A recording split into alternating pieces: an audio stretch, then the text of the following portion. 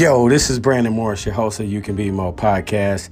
Shout out to the head coaches that joined the podcast tonight, and that is head coach Luke Regal from UW Parkside, head coach Gary Gresh from St. Norbert College, head coach, my ex-head coach from UW Green Bay, who is now the head coach at the University of Toledo.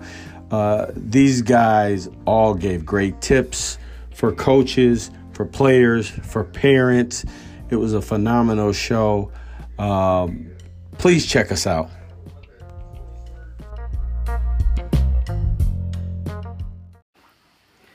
This is the best damn podcast in the land.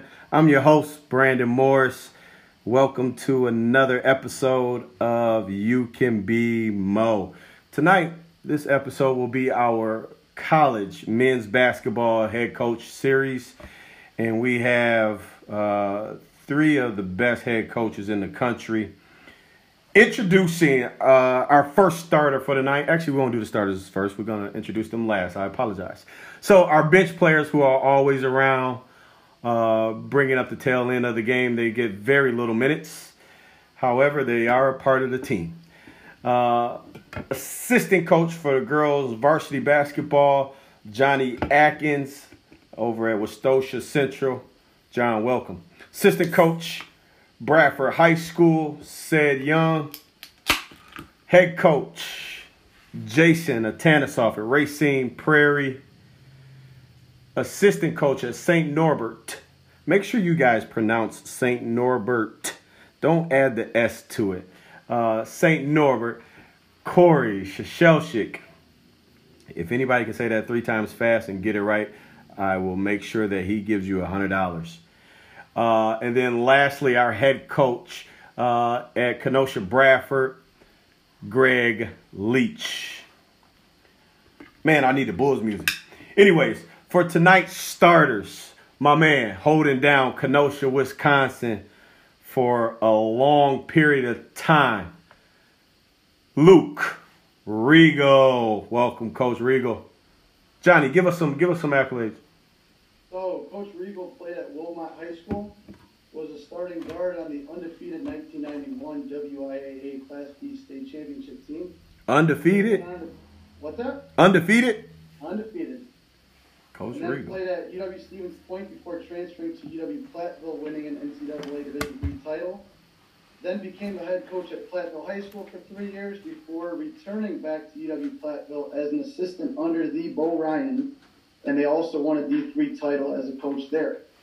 At UW Parkside, he served as an assistant for 3 years before becoming the head coach, has served as the head coach for 17 seasons, has 253 career wins, is the all-time winningest coach at Parkside, the 2013 Jack Bennett Man of the Year Award winner, 6 NCAA tournament appearances, 5 division titles, 4 in the GLVC, 1 in the GLIAC, the NABC Midwest Division Coach of the Year in 2013 and 17, the GLVC Coach of the Year 3 times in 2013, 15, and 17, has had 3 players play in the NABC Division II All-Star Game, and has had 6 former players are currently playing overseas.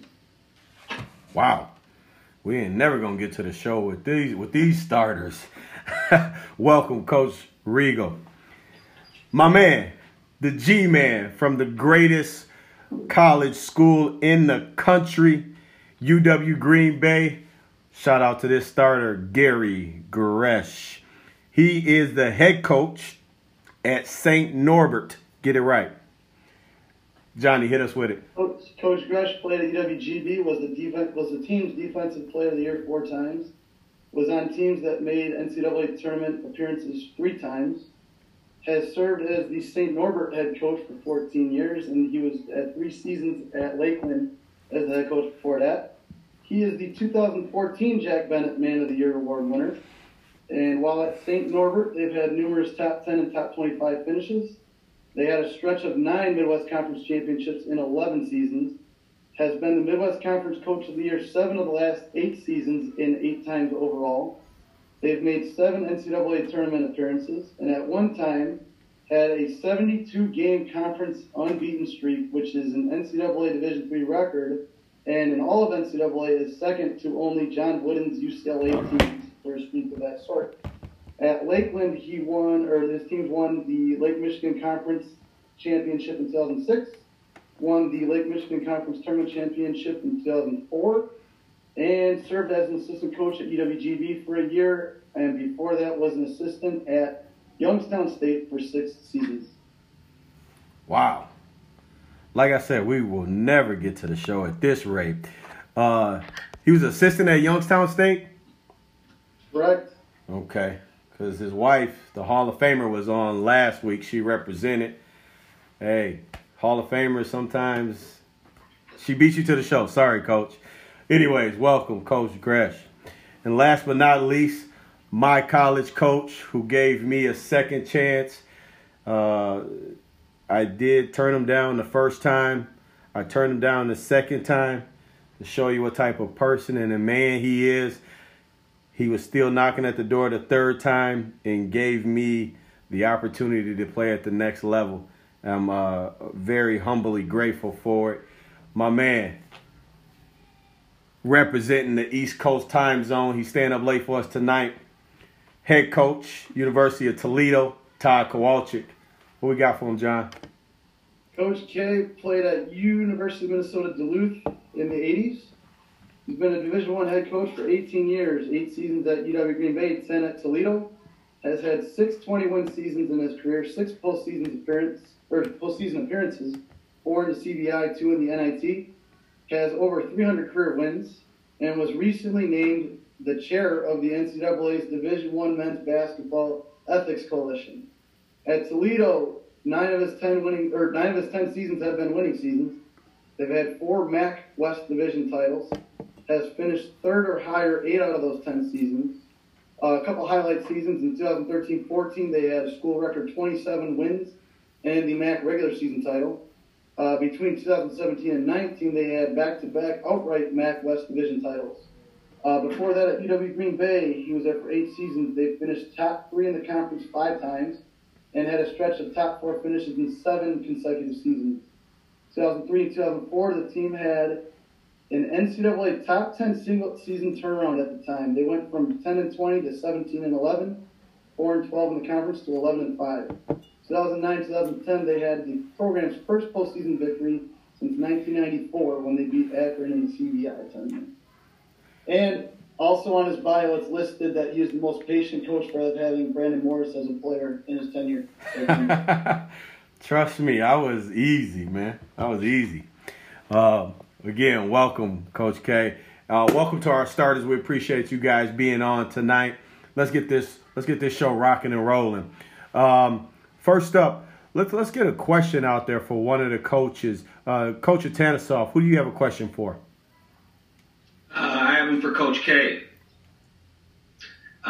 First, a quick John Atkins trivia question. Where was Coach K an assistant at what current Big Ten school 1997 through 2000? Stop looking at your computer. What are you asking? You asking me or are you attributing it? I'm asking the group, sorry. Okay, all right. He asking the bench player. I got that one. That's Michigan State. Incorrect. No? Rutgers. That is correct. Who said that? Our, Oh, okay. G-Man got it. All right. And Rutgers was not in the Big Ten at that point. It was obviously in the Big East, but Okay. right, I made sure to say current Big Ten. not a very fun time in my career. Trust me. We weren't very good. All right, so Coach K, I know you were at Green Bay and Marquette for a while, and now you've been at Toledo. Looking at the high school game in the states of Wisconsin and Ohio, what are some things you might see that potentially Wisconsin high school coaches or just the way things are ran, some differences, some things you might like better about the way it was done in Wisconsin or vice versa, in terms of preparing kids for the next level and coaching clinics and that sort of thing? I really believe that both of those states are very similar. Ohio has, I think, 13 Division I schools. Wisconsin only has 4. But the high school coaching in both states is fantastic. I was really, really impressed with the high school coaches in the state of Wisconsin during my 8 years there, of developing talent, guys that kind of ran the recruiting process a little bit more than maybe AAU coaches did. And Ohio is very similar, very, very good high school coaches. I think the city of Toledo is fantastic. We just had a unbelievable Hall of Famer retired Ed Heinzel at St. John's here in Toledo. That Nigel Hayes, as you guys know from Wisconsin, played at St. John's, and my son's going to be going to St. John's. He just retired. I don't know the exact number of wins, but it's over 800. He was there for 40 years. But there's some really good high school coaches in the state. I've enjoyed working in both states. Ohio probably produces more Division I talent, but this is simply because of the size of the state population-wise. But they're very, very similar. Great coaches and really good high school basketball. Excellent.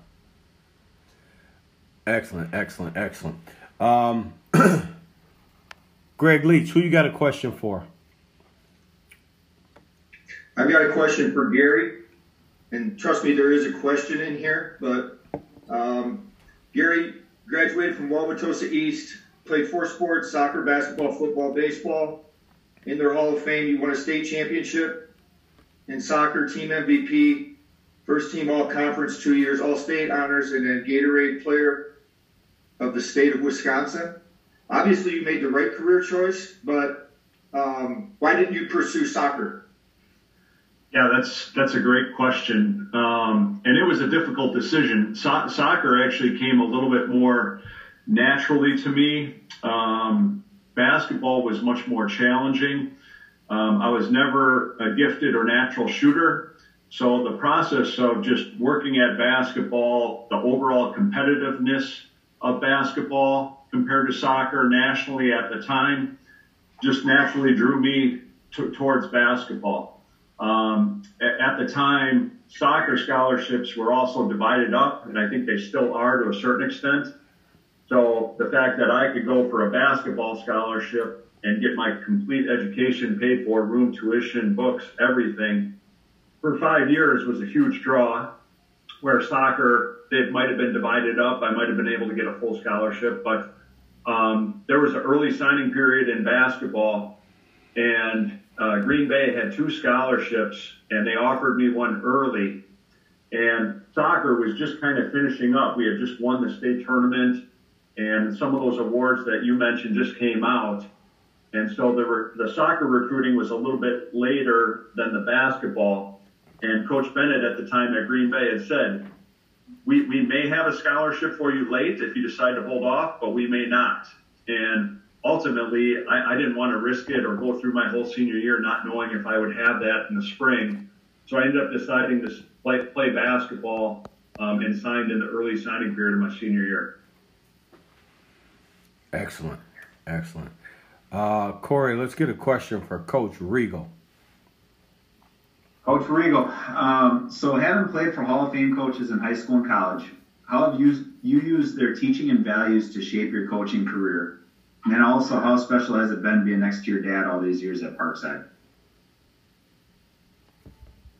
Oh, I've really been fortunate throughout my entire playing career in all sports. I played high school baseball for a few years as well, and that coach was in the Baseball Hall of Fame in Wisconsin. And then obviously playing for my dad for 4 years at Wilmot and having a chance to learn under him is really the reason I got into coaching and, wanted to be on the coaching side of things. Plus, I knew I wasn't as good as Gary, so I had to make sure that coaching was definitely in my future early on.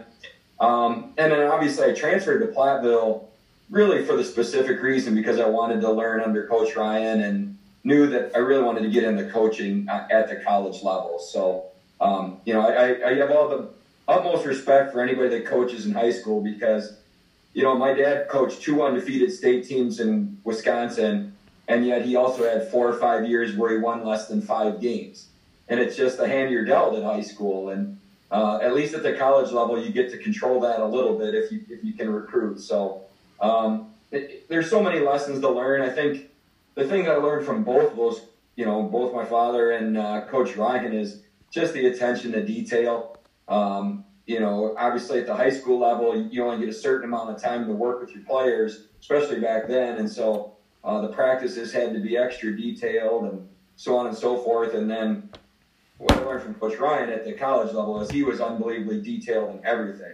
I mean, he knew how many Snickers bars were sold at camp, and anything that went on during that time there was actually great to learn from. So, and then obviously Greg Gard was there at the same time. So, and he's unbelievable as far as attention to detail. So I've been very lucky, throughout my whole career as a player and a coach to be around unbelievable coaches.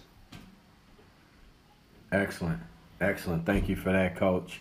All right, let's get into the first segment of things. I'm gonna let Coach Shashelsik host these questions, and I do want to throw out there.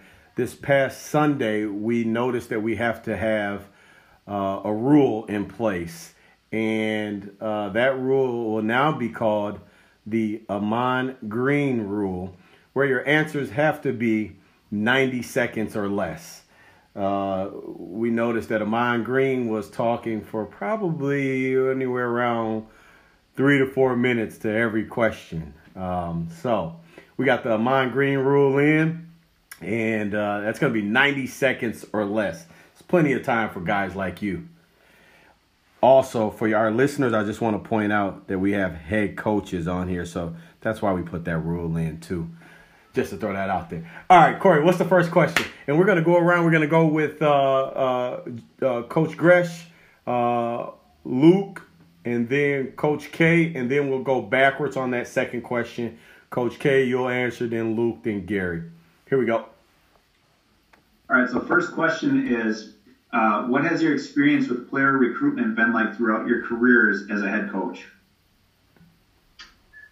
Well, as a head coach, I've been at the Division III level, so I would say that process is much longer. You start identifying kids the spring of their junior year, watch them throughout their senior year, and then a lot of those kids do not end up deciding until after they get the financial aid package from the schools that they're looking at. So the biggest difference, I would say, obviously the cost between Division III to 2 and 1, but also the length of the recruiting process. And then in Division III, there's so many more kids that can play at that level. So to really work through all those layers and find the right fit academically, socially, size of the campus, distance from home, and then the major, it's really a long process, but you also get to know those families so well. By the end of the recruiting process, they decide you've really developed a great relationship with those kids and their families. But it's a much longer process than you would envision. Thanks, Coach. Coach Rigo. Division II is just kind of a unique animal. I haven't been at the Division III level. It's amazing how long that process goes for those guys. We talk about it all the time, but Division II is similar in that we kind of have two waves. Like when we go out in the summer and we're watching players, which we wish we could do this year, we have players on our list, but we really wait for the Coach Kowalczyks and the guys in the Horizon League to just pick off all the guys we really like, offer those players scholarship, and know that most times now they're going to take a Division I scholarship. And so then our list gets much smaller very quickly. And so, we'll be in September and trying to get maybe a couple guys to sign early. We were fortunate enough to do that this past year. But then it's all about trying to find some sleepers that either maybe didn't play AAU or, were hurt or different things that could happen. I know some of our best players that we've ever had at Parkside were guys that we didn't even start recruiting until December or January because they were late bloomers. So it's so different. I mean, speaking honestly, the recruiting process is a love-hate deal for me. Like, I love getting to know the families. I love to get to know the players.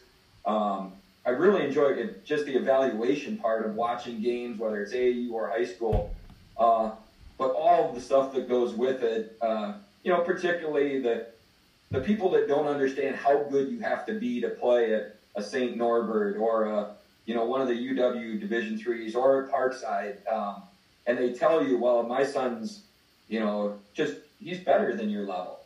And I want him to come watch a Division II game and understand that, all of our all-conference guards could have played in the Horizon League and maybe even in the MAC by the time they were juniors or seniors, not when they were coming out of high school. So there's good and bad parts of it, but definitely getting to know the players and families is the best part of the recruiting process.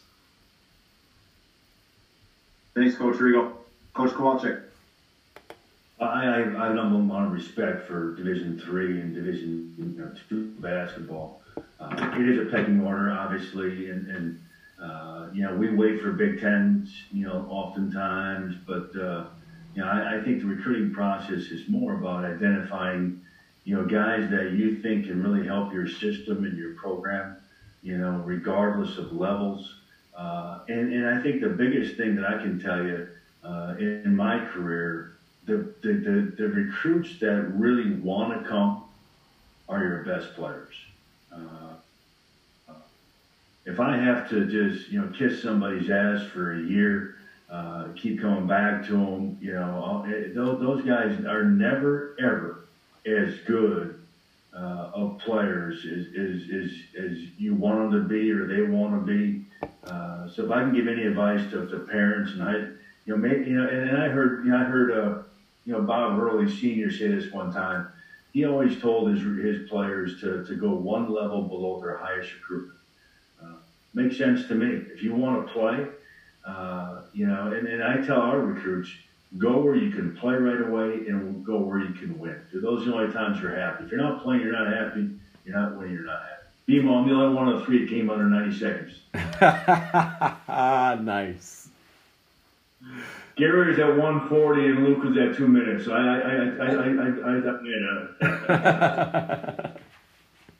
Well, we use that 90 seconds as a guideline. I'm just happy I get to speak this much as an assistant. This is great. So I'm enjoying it. Next question, and we'll come back, Coach Kowalczyk, we'll come right back to you. What's the best advice to give to parents for their child to be considered a college scholarship player? Ooh. Well, make sure, number one, that they have good character, are good students, and for us, then that means being academically qualified to receive a scholarship at Division I level or Division II level. And those parents, they can control that. They can meet with the guidance people. They can meet with, the high school teachers, and they can obviously discipline their children to make sure that they're studying and doing the right things. Oftentimes, if they don't make it, it's because they didn't have the guidance support, not because they weren't intelligent enough. They just didn't have the discipline. And I think, and again, going back to what I said earlier, make sure that they go someplace that they can play right away and not go in and sit for 2 years, because nobody is happy doing that. And then at our level, if they're not playing as freshmen and sophomore, they have no chance of playing anymore. Then you go and recruit.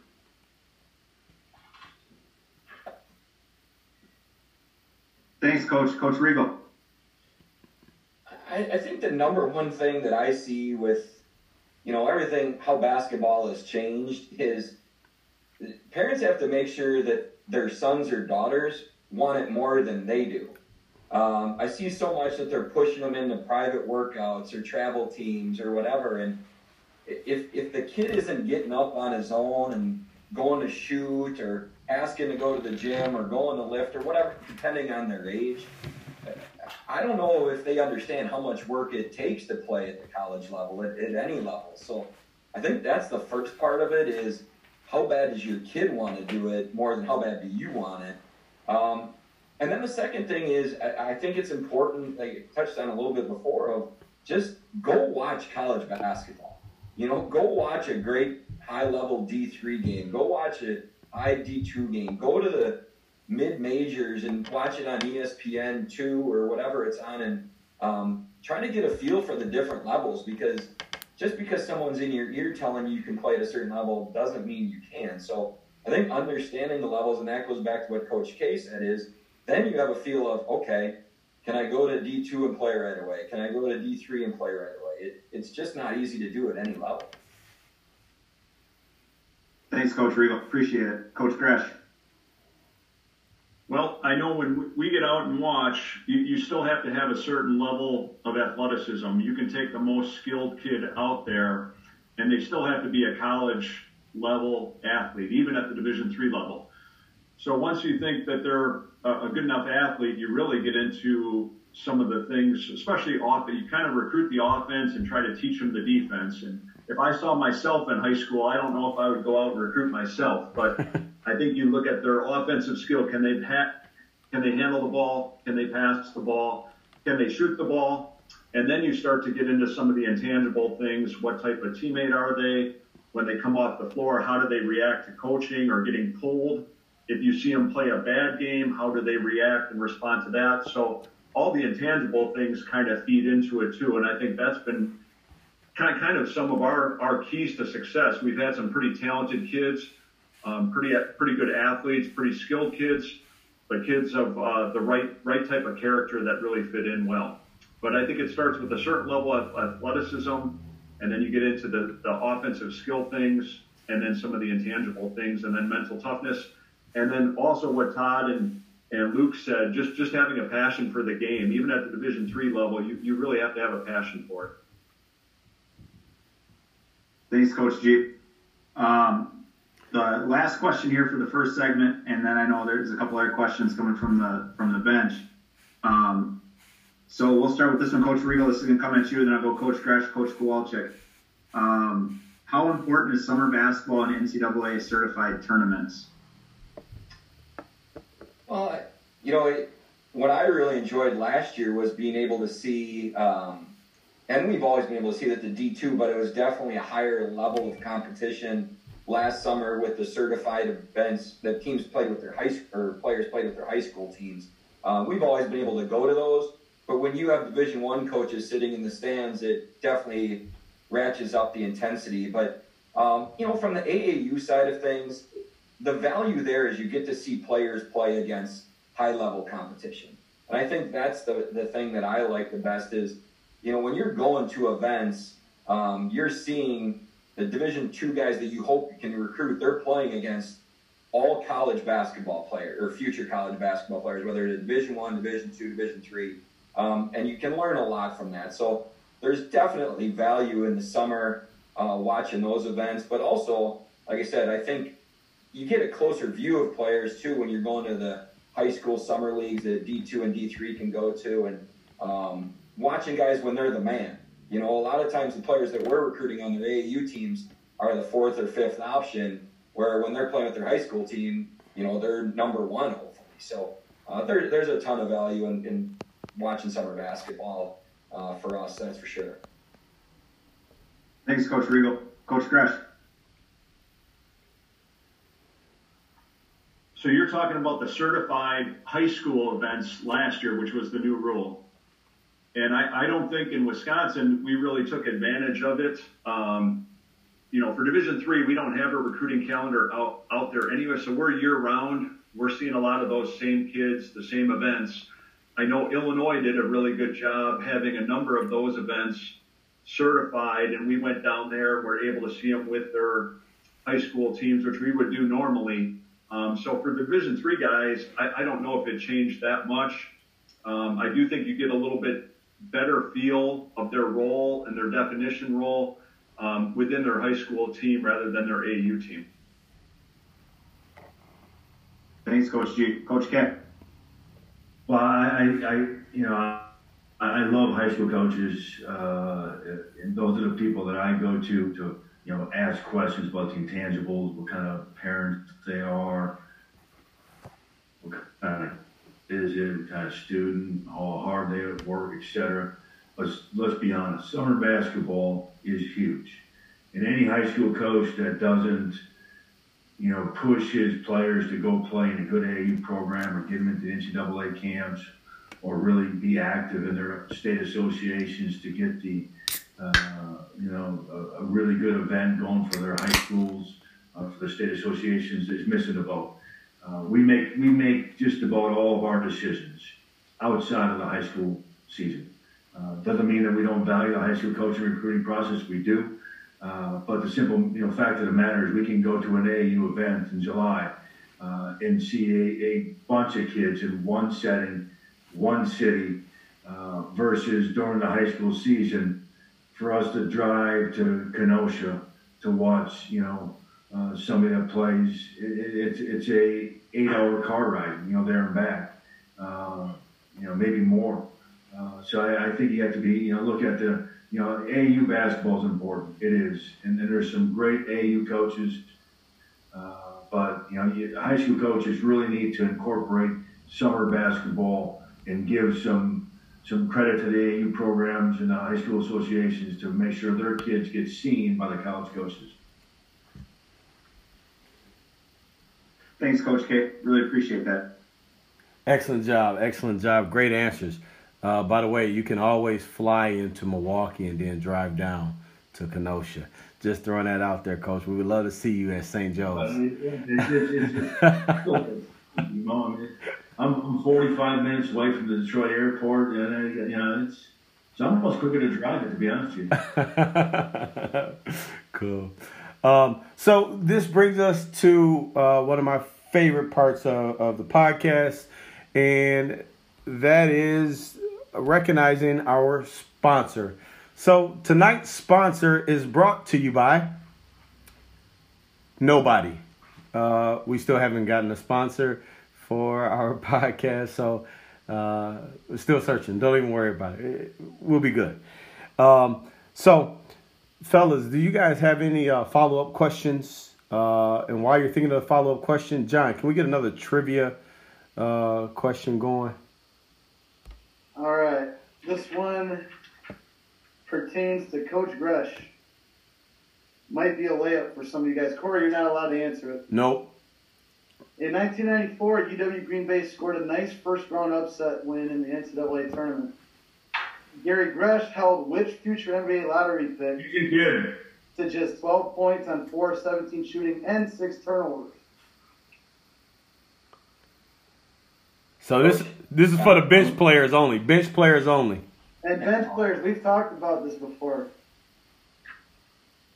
Which NBA lottery pick did Coach Gresh hold to 12 points in the NCAA tournament? 1994. I'm not telling you the school he played for. That would give Jason Kidd. Yeah, easy. Thank you, Coach. Thank you. Brandon, what do I get for that? We will send you over a 6-pack of Coca-Cola.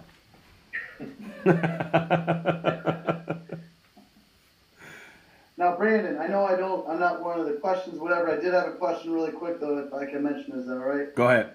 All right, cool. So, in talking about Coach Riegel, I forgot to mention one thing, kind of like a highlight season. And this is close to home, not only being in Kenosha, but my brother was serving as a volunteer assistant on the staff during some really successful seasons. Coach Riegel, in 2012-13, you guys beat 7 ranked teams on the way to the program's first ever GLVC East title. Can you tell us a little bit about that season and how special it was? And I mean, obviously I was there at most home games, times out afterwards, it was great times. So you could talk a little bit more about that season. I mean, it was, it's always a work in progress. We were just building, and we had some bumps in the road the couple years before that were frustrating, with just some injuries that happened to everybody along the way. And we knew we had a very good team even the year before. And then everything kind of clicked. We had an older group that had learned our system very well. We, played a bunch of juniors and seniors, but also added a great freshman in Andy Mazurchek that year. And, it was one of those things that just all clicked. And we had battled so many of those teams. Every year when we were in the GLVC East had 4 or 5 teams in the top 25. So we were going to get our share of shots at those teams. But, we developed a very good home court advantage over the years, and they didn't like coming up to Kenosha in the middle of January and February. And we just had a very unselfish, very tough team that year. And I know we won a lot of close games because we had very good guard play and a couple big men that could protect the rim. So it was a springboard for the next 4 or 5 years after that. And they didn't like hearing Ring of Fire after each of those home wins either. And no, they didn't. All right, thank you for that, John. Fellas, follow-up questions that you guys had for the coaches. I was going to say, my one question would be, Coach Gresh and Coach Kowalczyk, you guys had a year of overlap starting at GB. What were some of the pillars, Coach K and Coach Gresh, that you guys built on to try to start establishing kind of a new righting of the ship, so to speak, at a Division I program? Either or could jump in right away, but what was kind of what were the things that all right, we have to do this right from the get-go to get this right? I think the first thing was obviously, as a head coach of hiring the right staff, and Gary was a great assistant. I had Pat Baldwin on my first staff, and Dale Rage was, my college coach and my mentor. And the one thing that we inherited a situation at Green Bay that needed some rebuilding, but not with character, not with toughness. We just needed more talent, and that's where Demo came in, and Javier came in, and Benito Flores came in. We just didn't have enough Division I athletes or talent. But unlike when I got to Toledo, we had the other end of the issues. We had really bad issues as far as off the court things, academics. We didn't have. I'm very thankful we didn't have any of those things at Green Bay. No, at Toledo we did. Thanks, Coach. Coach Gresh, and I know you've been a part of a couple of rebuilding projects. So what are some of the things you've kind of looked for when you started? Well, I was very thankful to come back to my alma mater for that year, and it was a little bit of a rebuild. There was a new athletic director, Ken Butoff. The Resch Center was brand new. So just to kind of step back as an assistant and watch Todd in that first year really kind of lay the foundation for future success was a great lesson for me as a young assistant coach. And that's something I've tried to do everywhere I've been, just try to pick bits and pieces from each coach, and eventually when you get that opportunity, mold it into your own philosophy. And it was such a great time there. And although the record wasn't great, you can see the foundation being laid. And he had such success at Marquette with Tom Crean and Dwayne Wade. It was only a matter of time, as Todd said, as soon as he started to bring some more talented kids in. But I saw the foundation of it that first year, and then you saw the record and the success after that. Corey, can I jump on what Corey was talking about a little bit? Yep. We've spent time on the podcast talking about the it factor for players that we may coach or come across in terms of college players. I think the it factor applies to coaches as well. Whether that's leadership, your ability to communicate, your ability to teach, your core values. All of you have built successful programs and maintained it. And we're all byproducts of coaches that we either played for or coached with. And so my question maybe to all three of you, if we got enough time, is who were some of those coaches that were instrumental in your formulating your building blocks to success, and who'd you learn it from, and what was a key piece of information you took away?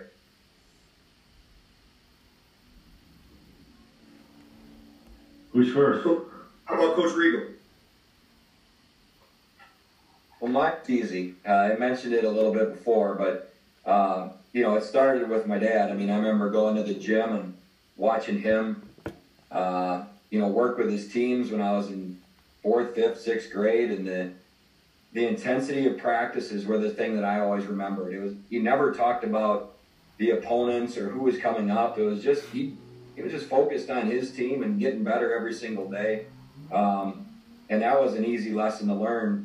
And then, like I said, going down to Platteville and being around Coach Ryan and Coach Gard, really. I learned a lot about college basketball, the defense, offense, those type of things, but really how you go about building a program was what I learned when I was down there. So it was pretty. I'm very fortunate, like I mentioned earlier, to be around guys like that, and hopefully I've taken their lessons and been able to be successful with it.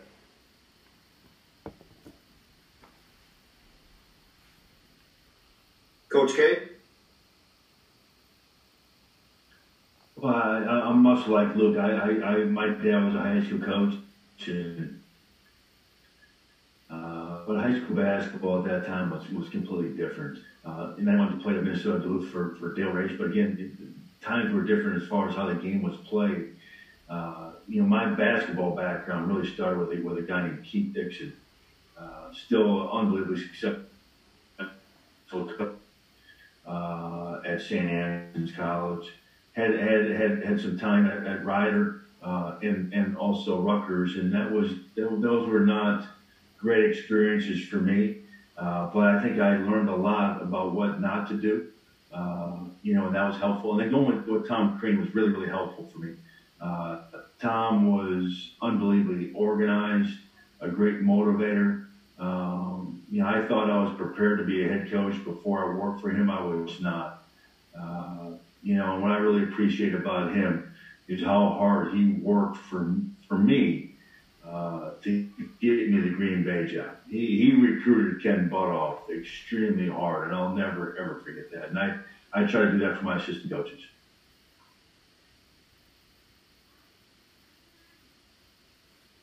Coach Gary?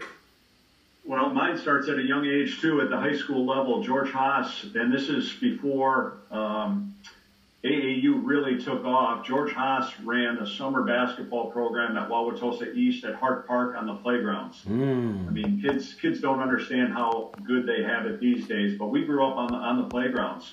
And so they would have the rec camps throughout the day, and then they would have the adult leagues at night. So that was really my first coach that I really connected with and said, I might want to get into coaching because of George Haas.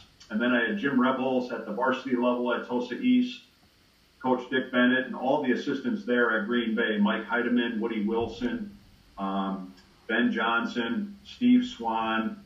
Just a great experience there, and was fortunate and picked up some new things. When I went to Youngstown State, like Todd said, there's so many colleges in Ohio, Division I schools, that's very competitive. And at the time, Youngstown was kind of building, but in the Mid-Continent Conference. They weren't in the MAC, they weren't in the Horizon League, they were in the Mid-Con. So a little bit of a tougher job. So I learned a lot from Dan Peters for 3 years there. The second coach that I worked for there, John Robick, learned a lot from him, and then was fortunate to come back to Wisconsin and learn for the 1 year back at Green Bay under Todd. So I can't point to any one single coach, but at the beginning, George Haas and Hart Park is where I kind of grew up around basketball. And then as a player, obviously the team success that we had with Dick Bennett at Green Bay was a huge influence. Thank you, guys. Awesome. I have a question for Coach Luke. This is a question from another coach that actually coached you.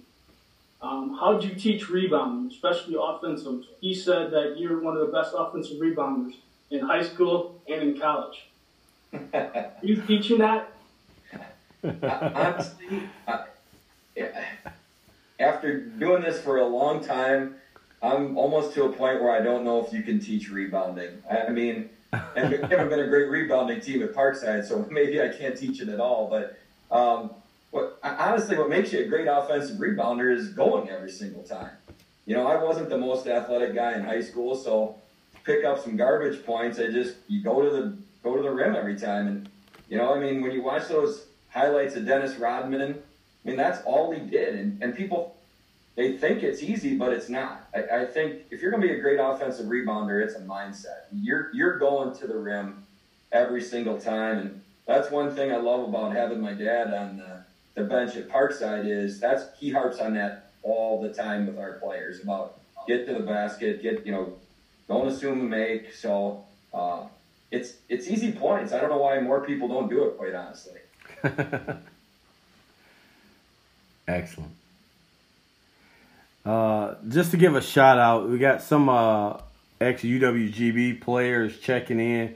So shout out to Josh Lawrence for checking in, Ryan Tilma, and even my man checking in from Santo Domingo, Dominican Republic, Benito Flores, also checking in. So shout out to all the UWGB players that are checking in on our Facebook Live. Good guys, Demo. Yeah. Good guys. Yeah. Great players. Yeah. I'm at Toledo because of them and because of you. Excellent. Hey, can you say that again for the coaches on the bench? Oh man. Anybody else? Any other coaches from the bench have some last questions in this first segment before we get on to the second segment? Hit us with one more trivia question before we close out, John. All right. So this is kind of a toss-up, and I kind of had to adjust it because it was already thrown out there that Coach Kowalczyk was at Marquette. This is kind of an impromptu question. The year after Coach Kowalczyk left Marquette, what did Marquette do? Ooh. You stumped the bench on this one. Good question, John. No, I know. I didn't give the time Coach Kowalczyk was there, but you don't have to. No. Let's make them work.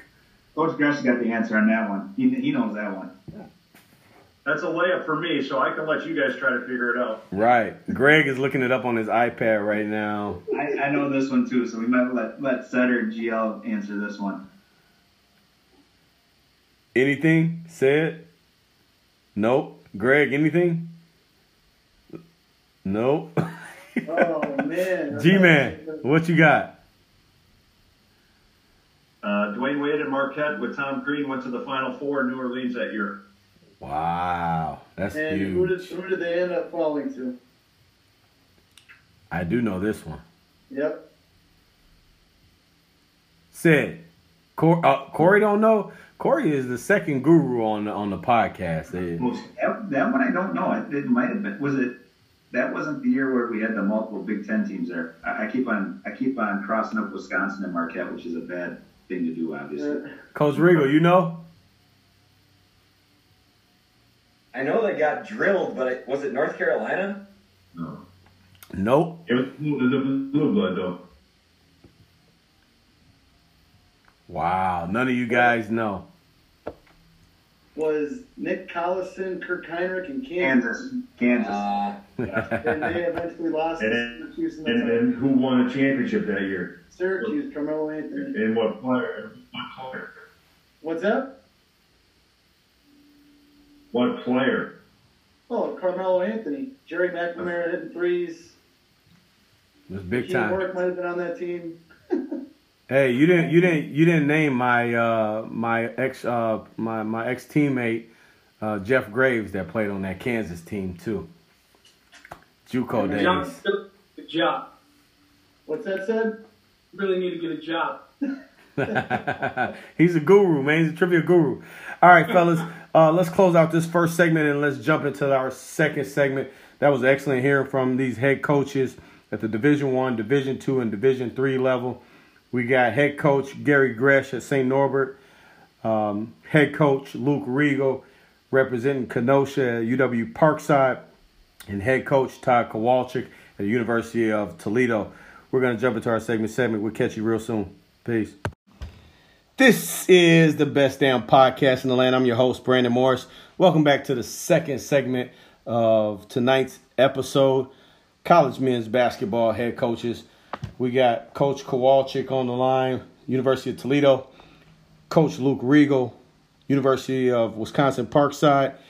And the Coach Gresh from St. Norbert College. Second segment, let's get it rolling. Coach Shashelsik, what do you got for us? We're going to go first question. This is going to go to Coach Gresh, then we'll go Coach Regal, and then Coach Kowalczyk. I know this one, obviously every game is large when we play them and coaching them.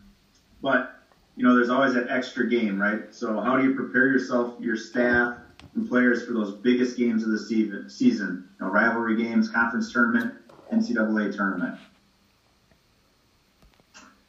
Well, I think you get to that point of the year, those kids are pretty self-motivated. So I've discovered there's no secret speech, no rah-rah speech that really gets them up to play. I think each kid has to take it upon themselves to get themselves ready.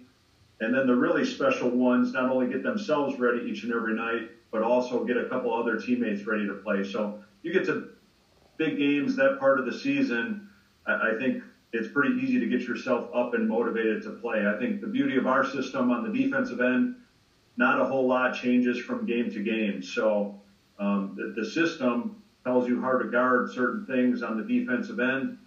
Offense, you kind of react to what the defense is doing to you. But I think the beauty in the system is that it kind of stays same game to game. Great. Thanks, Coach. Coach Riegel.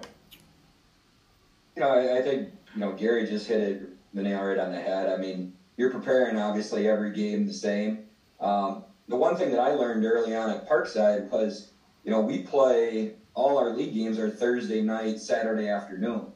So you don't have time to really get too excited for a big game. Like, you might play your rival on Thursday, but whether you win or lose, you better be ready Friday afternoon to get ready for Saturday. So it really, focuses you as a coach and as a staff that, there really aren't big games when you have to turn around that fast. And I know that's helped us in the conference tournament where, whether we're playing back-to-back nights or if there's a day off in between, it's just, you just get ready for the next game. And like Gary said, I mean, if guys are competitors, you don't have to tell them about what's a big game and what's not. They're ready to roll when you're playing a big conference game or even a big non-conference game. Thanks, Coach Riegel. Coach Kowalczyk. I certainly agree with what Gary and Luke just said. But I'm a firm believer that rivalry games, they are different. And do we talk about it more in the off season? Absolutely. Do our players think about it more in the off season? There's no question. And the biggest thing, it means more to your fans. It means more to your media. So to say it's just another game, that's coach BS. It's not just another game. It's a rivalry game. Same thing with the conference tournament. It means more because if you lose, you're done. And if that puts too much pressure on a player, well, then you know what? Then they're probably not tough enough mentally to handle being a Division I player or really good Division II or really good Division III program. So I know BMO played better in bigger games. You played against Milwaukee. It meant more than playing against Youngstown State, right, BMO? Let's be honest. Yeah, that's true. So Chris Hill, when you listen to this, just know when we played against UWM, it was on. Yeah. Thanks, Coach. Next question. So even at the Division III level, we have some students that we would say are walk-ons. But speak to that life of a walk-on and what it's like for them in a practice, game days, as well as to those that earn a scholarship. And Coach Kowalczyk, will start with you, Coach Riegel, Coach Gresh from there. Well, I think this answer will Luke will be happy with it. And then Gary will be happy with Luke's answer. But if you really want to play, don't be a walk-on. They don't have any chance of playing at our level. I can in 30 years of college coaching at the Division I level, I've only seen, very, very rare situation where a walk-on plays a meaningful minute of a game. They're not going to play. And for the most part, they're not going to be on a scholarship. They have to be better than what we can go and recruit, and that just doesn't happen. Go to the level you recruited at. If you want to play now, if you want to go to Toledo or Wisconsin or Marquette and just be a part of the program, put that on your resume, have fun, travel, do all the big time Division I things, great. But if you want to play, if Luke's recruiting you at Parkside, I tell her go play for for Luca. Don't go to Toledo as a walk-on. Don't do it. Thanks, Coach. Coach Regal. Well, that's the best part of the podcast all night, because I wish more Division I coaches would pass that message along. And Coach is right. Like, I'm honest with those guys. They tell them I'm honest.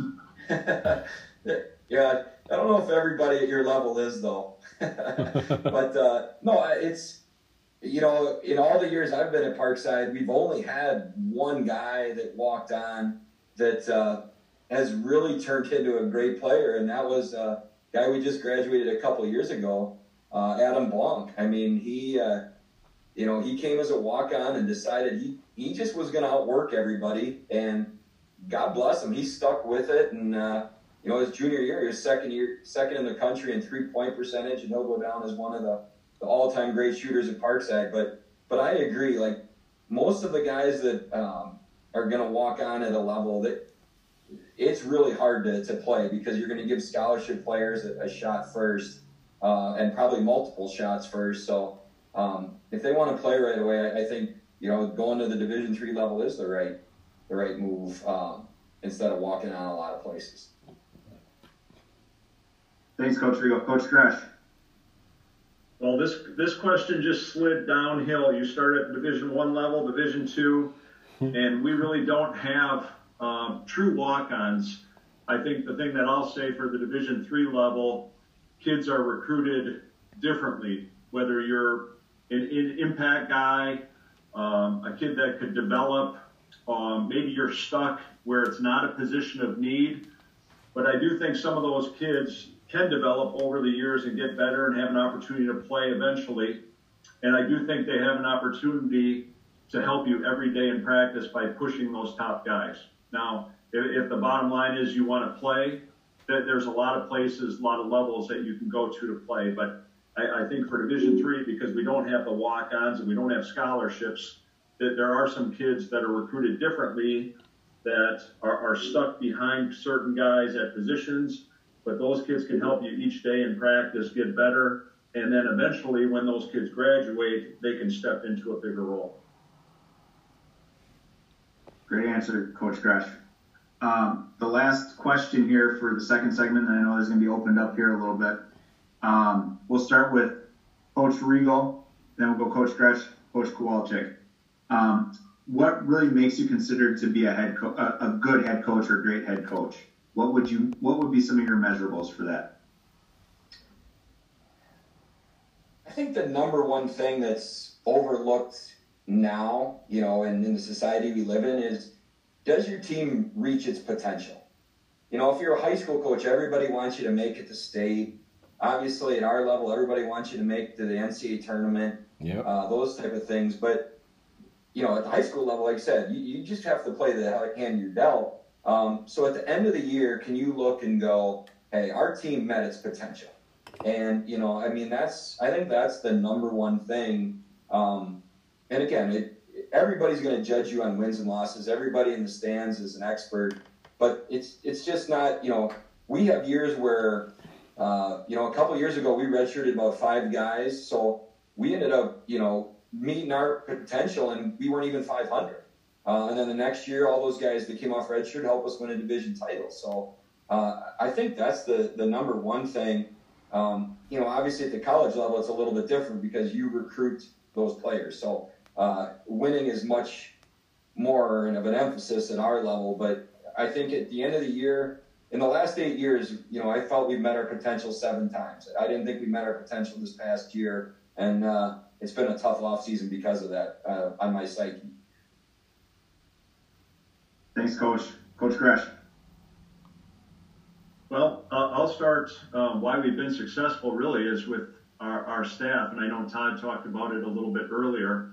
And we're in a pretty fortunate situation in De Pere and Green Bay that we have 5 volunteer coaches. Now we have a younger guy on staff, Joel Klein, that gets a little bit of money where he can get by. And we've had a number of young guys in those positions in the past: Keel Gans, Kyle Brown, Chris Skinkus.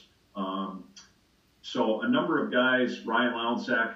and then other older guys who have full-time jobs outside of basketball that are able to put the time in and really have a passion for teaching and being around young kids and even going out and recruiting, really almost like a second job. So I think our success is really correlated to our staff, and then the players in the program. I mean, everything starts with the players. So we've been pretty fortunate. We've had a great staff and a lot of consistency the last 5 years within the staff, and then a lot of great players in the program over the years.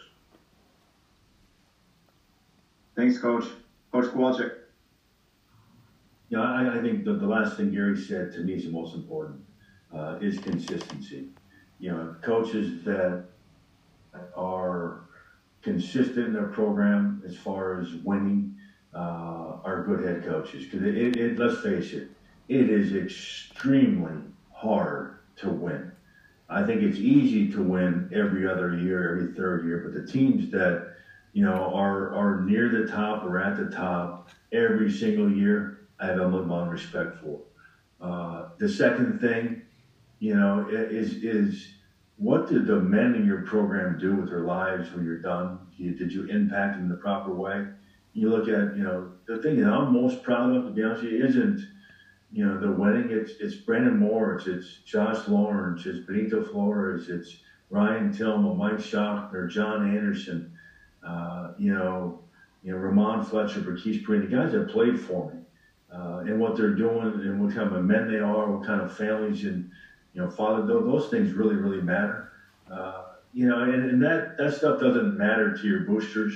It doesn't matter to your athletic directors. Now, they want you to win consistently, and they want you to have good guys, but they don't look at that big picture as far as, you know, the relationships after the game.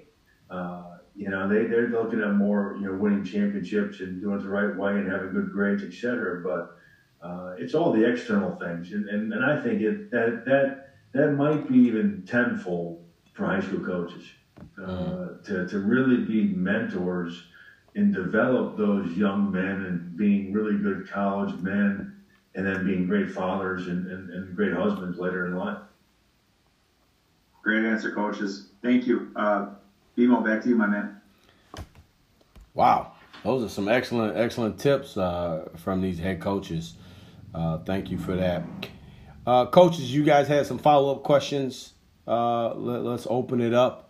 Kind of free-flowing conversation with these head coaches. Anybody want to dive right in? Corey, go ahead. I'll go ahead. I'm going to go Coach Riegel here again. So I got the opportunity to work with Coach Riegel for a year when he was an assistant at Parkside, and then obviously I've gotten to work with Coach Dresch for a very long time already. But I want to shoot this one at Coach Riegel. I remember when he took over the head job and how cool that was to see that. And at that time, it was termed one of the toughest jobs in Division II, maybe the toughest job. What has really been your secret to success and longevity at something that would be termed like that? To me, that's been one of the most impressive things. I've been fortunate, you know, I think Gary and Coach K both touched on it. I mean, been fortunate to have very good assistants. You know, I mean, we've only had one paid assistant my entire time here, but I've had great volunteers, student assistants. So, you know, I'd love to take all the credit, but there's been, you know, assistant coaches throughout the years that have done a great job recruiting very good players. I think the biggest thing was just changing the mindset, because when we walked into the league, we did have Northern Kentucky and Southern Indiana with Bruce Pearl and, you know, SIU Edwardsville with Marty Simmons. And a lot of our players looked at us as second class. And, you know, coming from Platteville, where we won 4 national titles in 10 years, I never thought like that. So I think that was the biggest thing at the beginning was, listen, when you have Parkside on your jersey, that's just as important as if you were at Duke or North Carolina. If you're coming here, that's what matters, and that's how your mindset has to be. And then I think Coach Kowalczyk touched on it before. All of our best players loved Parkside. Like they were excited to come to Parkside. And the guys that I've had to beg didn't work out real well. So that's something you have to really look at as you're in the recruiting process. Thanks, Coach Riegel. Johnny Ack, go ahead. This might be kind of a Roy Firestone question if anybody remembers the show Up Close on ESPN. Coach Regal and Coach Kowalczyk, you guys each in your tenures have experienced a year where you kind of inherited a sanctioned year, where your teams have not been able to play or were postseason ineligible, and they weren't at your faults by any means. You kind of just inherited it. If each of you guys kind of want to touch on how it affects team morale, recruiting, your own morale, coaching staff, any kind of stuff like that. I know we've been talking a lot about the successes and everything, but there's always challenges along the way. So if each of you guys want to maybe touch a little bit on those sanctioned seasons you guys each experienced. Well, we were, I don't know about Luke's situation, but at Toledo, we're the most penalized team in college athletics our first 3 years. Wow. Most penalized. And that's, you name the penalty, we had it. We had, in my third year, actually, we were only allowed to have 8 scholarship players, but everybody else had 13. We only were allowed to have 15 hours of practice versus 20. And it took away games, it took away, it was, and I think it's easy to make excuses, but our guys never did.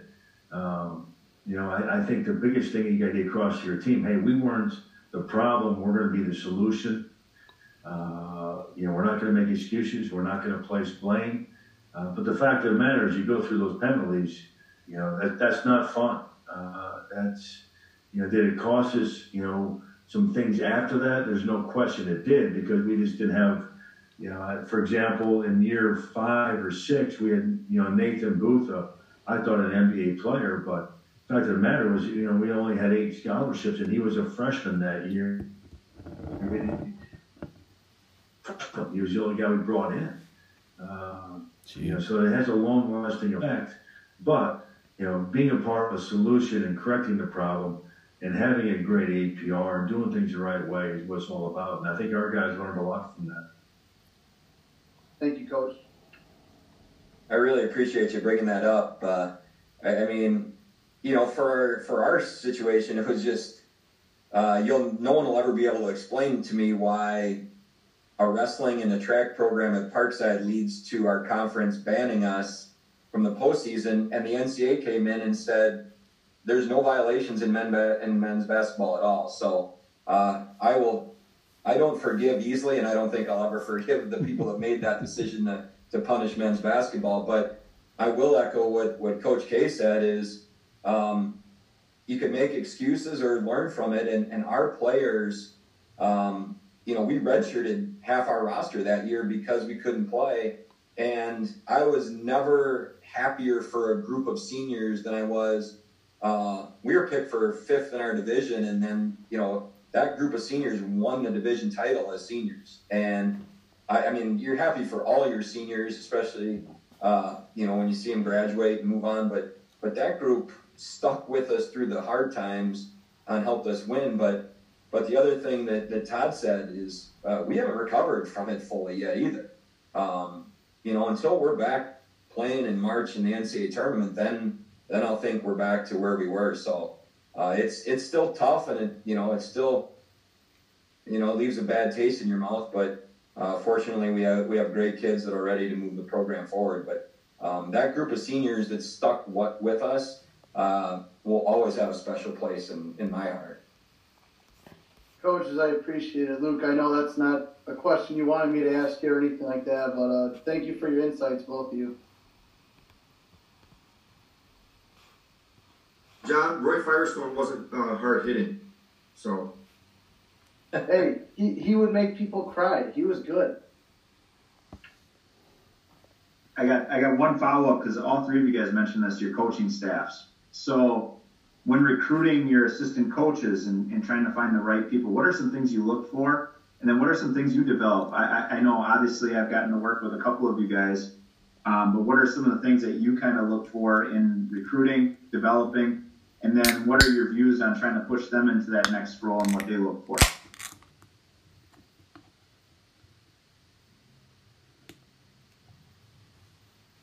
And anybody can hop in.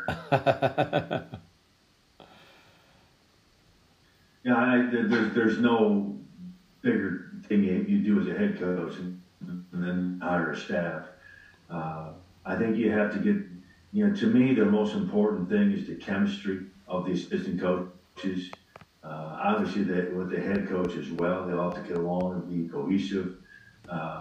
Because you can't have great chemistry with your program unless your assistant coaches get along. And I've had some great staffs, and Gary was on a really good staff. The staff I have now is the best I've ever had. It's because they're all low ego, fun guys. With all this COVID thing, there's things that we all miss. The biggest thing I miss is being around my assistant coaches. I don't miss my players yet because typically we're not around them a lot this time of year. I miss my staff because the laughter, the busting balls, and just the fun that we have in the office. That's what I miss more than anything. But having a staff that gets along, and then they have to have specialties. They have to geographically fit your job as far as recruiting ties. They have to. Do they balance each other out as far as positions or strengths and weaknesses regarding offense, defense, whatever it may be? But the staff I've had some really good ones. This is without question the best staff I've ever had. And I'm really proud of them. They're all unbelievable men and great fathers.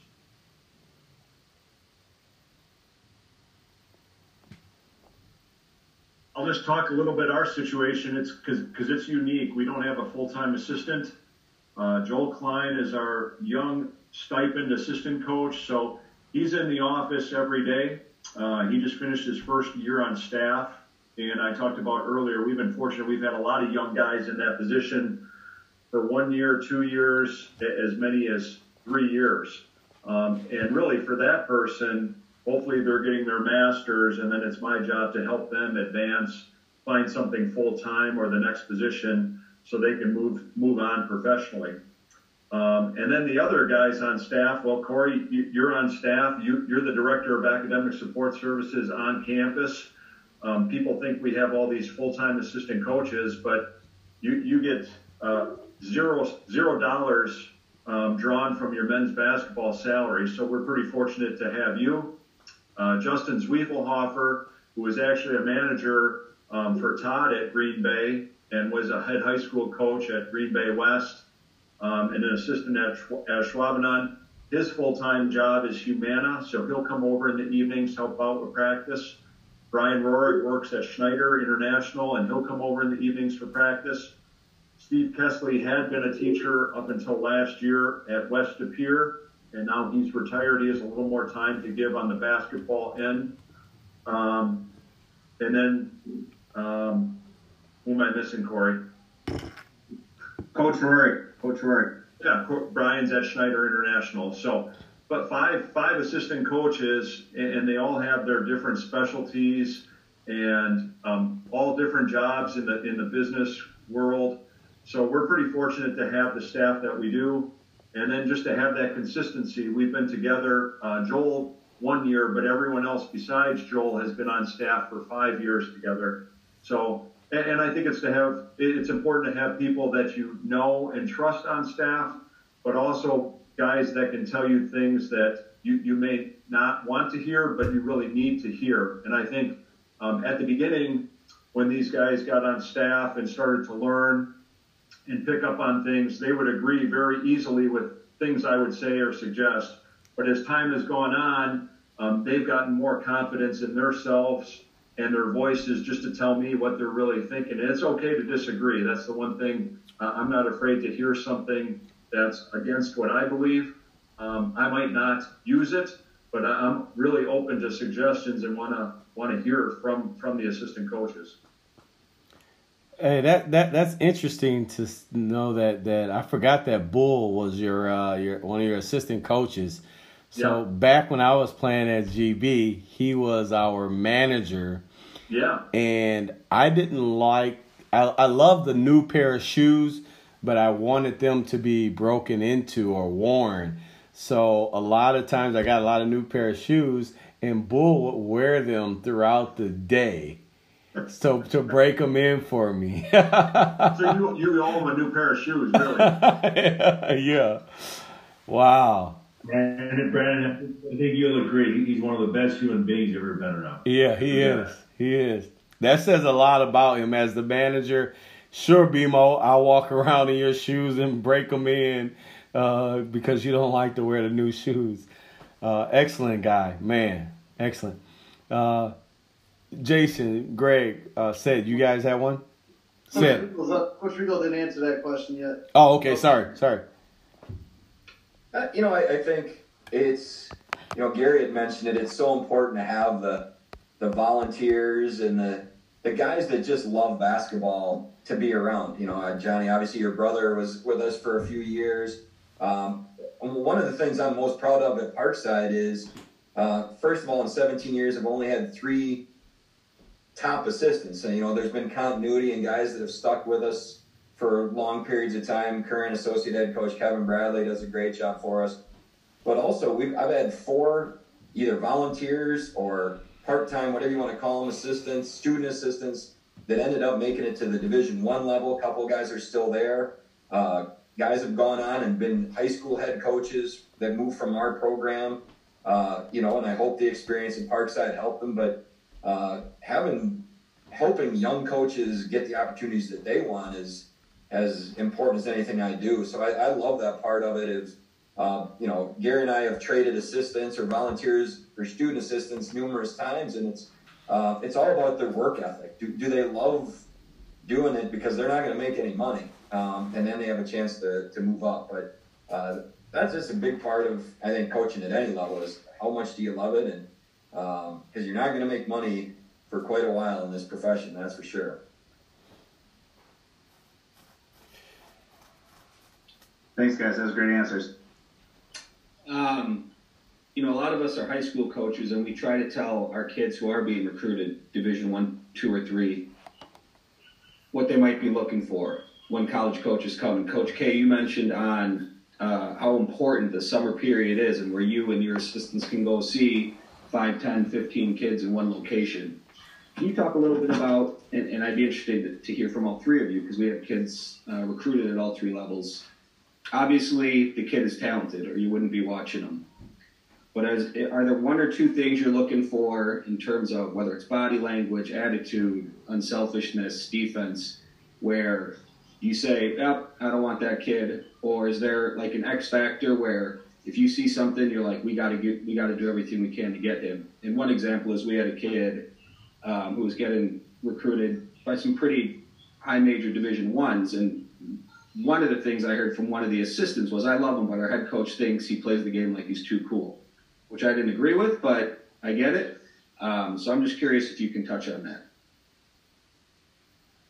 Well, I think the intangibles are huge. The character, what kind of teammate they are, how they treat the officials during games, etc. That stuff's important. And that referring to Jason regarding, that head coach probably saw him in a bad moment in an AU term where he didn't play hard or whatever it may be. And just tell them this, they're always being evaluated. When they come out of the game, when they're sitting on the bench, when they're walking back to the vans, they're being evaluated. How they talk to their mothers, that stuff all counts, I think, for us, we obviously want high character guys where a lot of Division I coaches will take a pass on that. We try not to. Doesn't mean we haven't made some mistakes. We have, but I really believe, the other stuff, it's about skills. Much more than athletic ability. Guys that can shoot, pass, catch, those types of things are huge. In the success of a major program in particular. We need guys that can stretch a defense, and in the perfect world I want 5 guys that can really shoot. This past year we didn't, but having guys that can shoot is really important.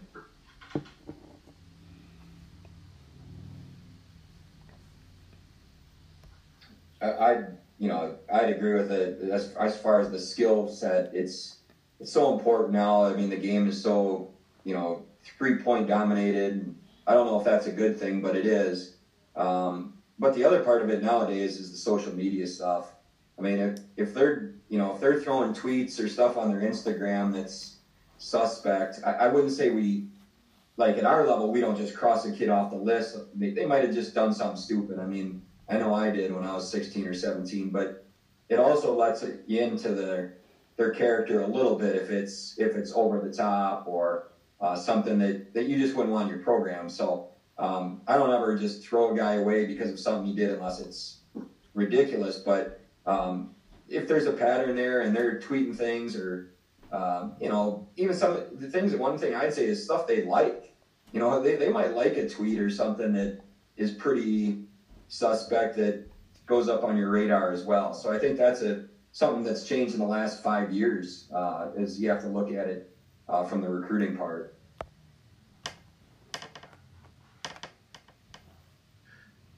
I agree exactly with Todd and Luke. I don't know if I have a whole lot to add, except when we're watching kids, Jason, if they have the ability to also make their teammates better, so, are they creating an easy shot for their teammates?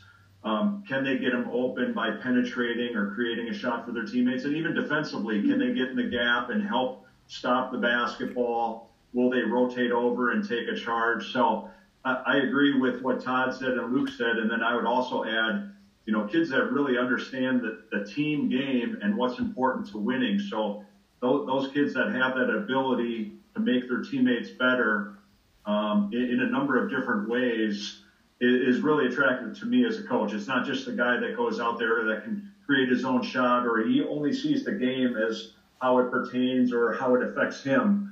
I like the kids that can see the whole team concept and make their teammates better.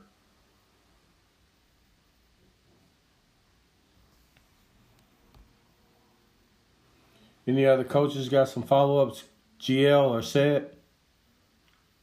I got one. Coach K, you touched bases on the COVID-19 situation. How are you preparing yourself, your staff? I mean, this goes for all three of you guys.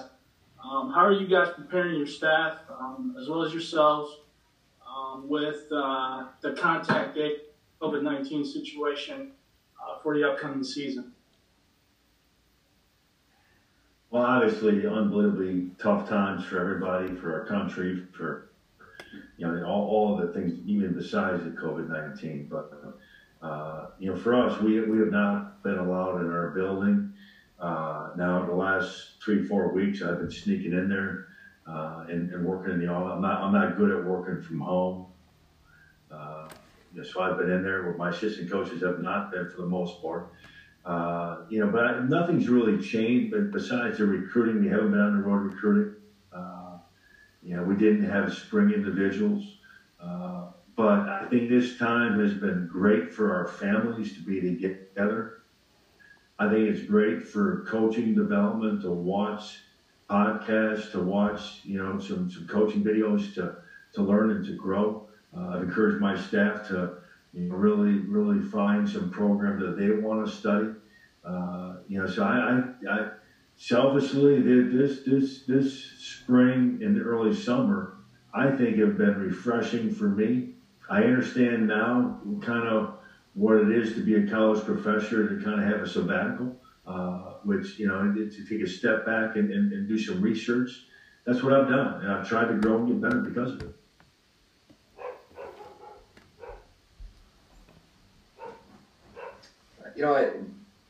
We're kind of in the same boat. I remember we were just getting ready to start our postseason workouts when this all shut down.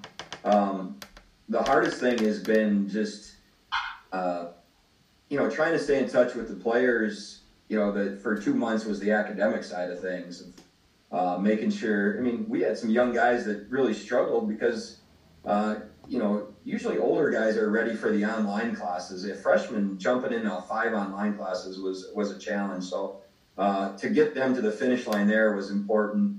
But it's funny because, we can't have contact with our players in the summer, but you're always on them about, are you getting in the gym? Are you lifting? Well, right now I've got probably 6 or 7 guys, maybe even more, that can't even get into a gym. There are no gyms open. So to hold them accountable is a little bit different. So that's been, you really, you hope they can get in a driveway or, they have weights in their basement, but the accountability that we normally have in the summer just isn't there right now because there's just guys that have no access to anything right now. And you just have to hope they're motivated to keep running or get up some hills or do some push-ups.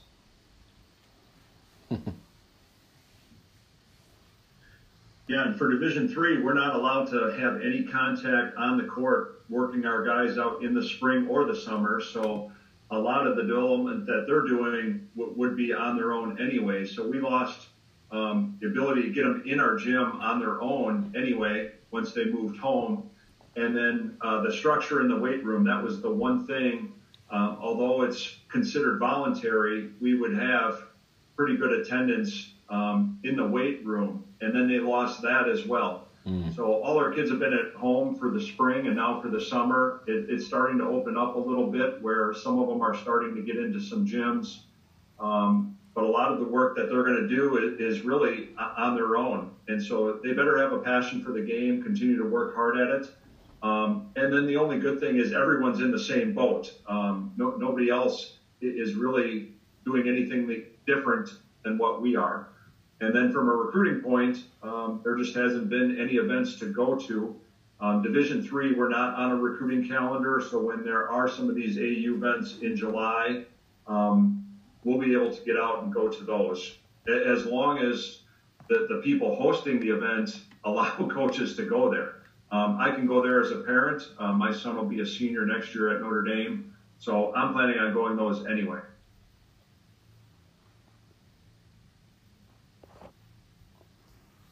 Thank you. Anybody else? Last one, John. This will be a quick one for all three coaches. The school or opponent that you look forward to playing against most because it was a great game, good rivalry, always excited to play against. Look forward to, camaraderie with the opposing coaches, anything like that. Well, at Toledo, I think it's always Bowling Green. But we've had some great rivalries with Buffalo, with Western Michigan. This year we play at Michigan State. I think when you have a rivalry, Bowling Green's only, 15 miles south of us, so it's a national rivalry. Those games, are fun to play against. Coach K, I want to add to that. While I was playing, UWM was our rivals, and it was a big rivalry. How like on a scale of 1 to 10, how heated was that rivalry between UW and Green Bay and UW Milwaukee? Oh, that was a 10. We didn't like each other too much. You remember that? And I'll throw. People know this. I never really said it publicly. But I didn't like Bruce Pearl. I didn't like what he stood for, what he was about. We ran our programs completely differently. I have respect for him as a coach, but there's a lot of things I disagreed with, and I'll leave it at that. But I would say it was a 10. Yeah. Okay. I'm not. You know what? That's what. BMO, I'm not. I'm not going to hide from things like that. That's why I asked, because I know you won't.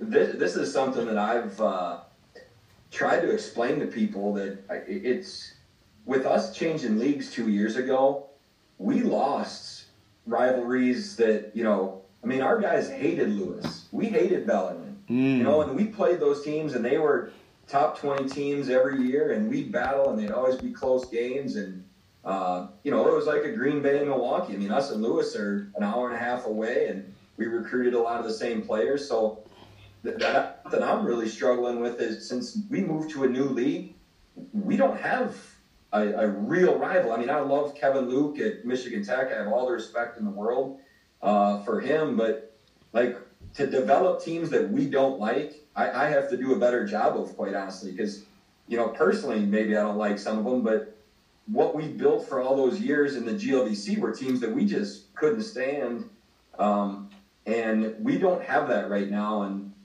that's something I'm going to start talking about. Like Todd talked about rivalries early on.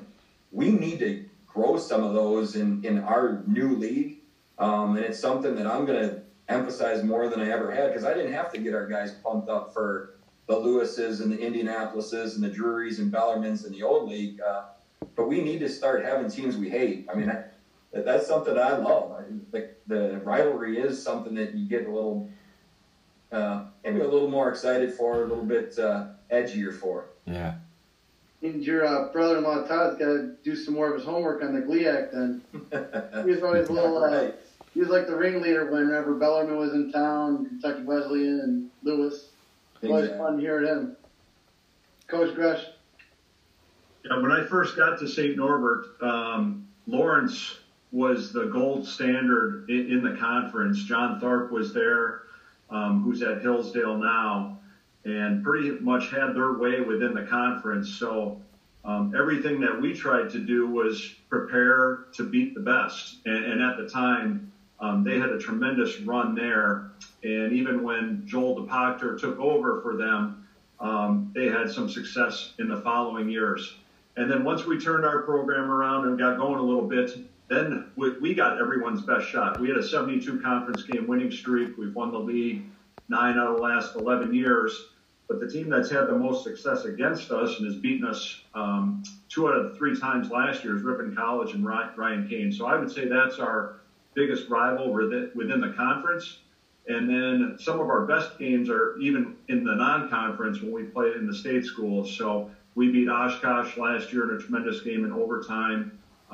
Benedictine had been in the national championship game a couple of years ago, so we played them in the non-conference. So we try to test ourselves as much as possible in the non-conference. Thank you, Coach. This is awesome insight. Excellent. So we got just a couple more minutes, and we want to close out this second segment before we have your last and closing words and final words of the podcast. What were your thoughts, most impressive and least impressive, when it comes to The Last Dance? I'm sure all of you guys tuned in at some point to The Last Dance. So your most impressive and least impressive thoughts when it comes to The Last Dance. Luke, we're going to start with you, TK, and then Gresh will have you close it out. Well, I know this will be hard to believe after my last answer, but the thing I loved about The Last Dance was when players used to hate the other teams. That used to be a thing. Now everybody changes teams so much that the Lakers hated the Celtics hated the Pistons hated the Bulls, and it was kind of a pecking order. And once you climbed over that team, so I miss those days of Kevin McHale taking out Kurt Rambis and that type of stuff. That's the basketball that I grew up watching. So that was my favorite thing about it, was just seeing the rivalries and how they truly disliked each other. I don't want to say it's my least favorite thing, but what's happened now on social media is everybody's like, well, you got to have leaders like Michael Jordan. Well, you better be a really, really good player if you're going to treat your teammates like that. But, I mean, when we grew up, the older guy did yell at you. Like if you were a freshman on the court and you took a bad shot, the senior was yelling at you. But you better be a high-level player if you're going to treat your teammates like that. Like that's not everybody's style of leadership, and especially with kids this day and age who, if their teammate yells at you, or yells at them, they really take it to heart. So I don't want to say it's my least favorite, but that's the thing that stood out is you better be a special person to be able to lead that way, and you better be able to back it up. Excellent. My favorite thing was what came out was just the competitiveness, how hard he played, and the standard that he had. And obviously, I think we'd all agree that he's the greatest player of all time. The thing I hate the least is, I think, and sometimes I get myself in trouble saying this with the old guard. Players today, in teams today, in coaches today, in the game itself today, is much better than it was back then. Players are better. Their bodies are better. Their training is better. The coaching is better because the technology. We have more assistant coaches. And I think the old guard thinks, well, it was way better back then. No, it wasn't. The game today is better than it ever has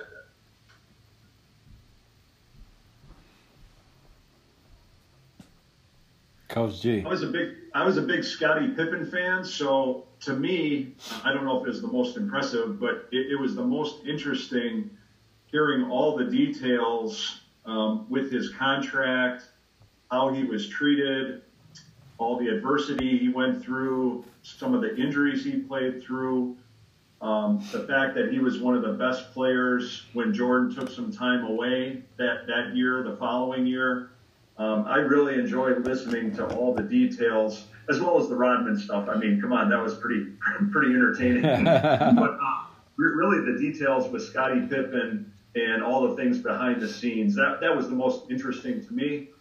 The least interesting, or maybe the most disappointing, was just the way the dynasty ended. A team that's coming off their second three-peat, who would not want to give them an opportunity to defend their title? So just the way the dynasty ended was really disappointing.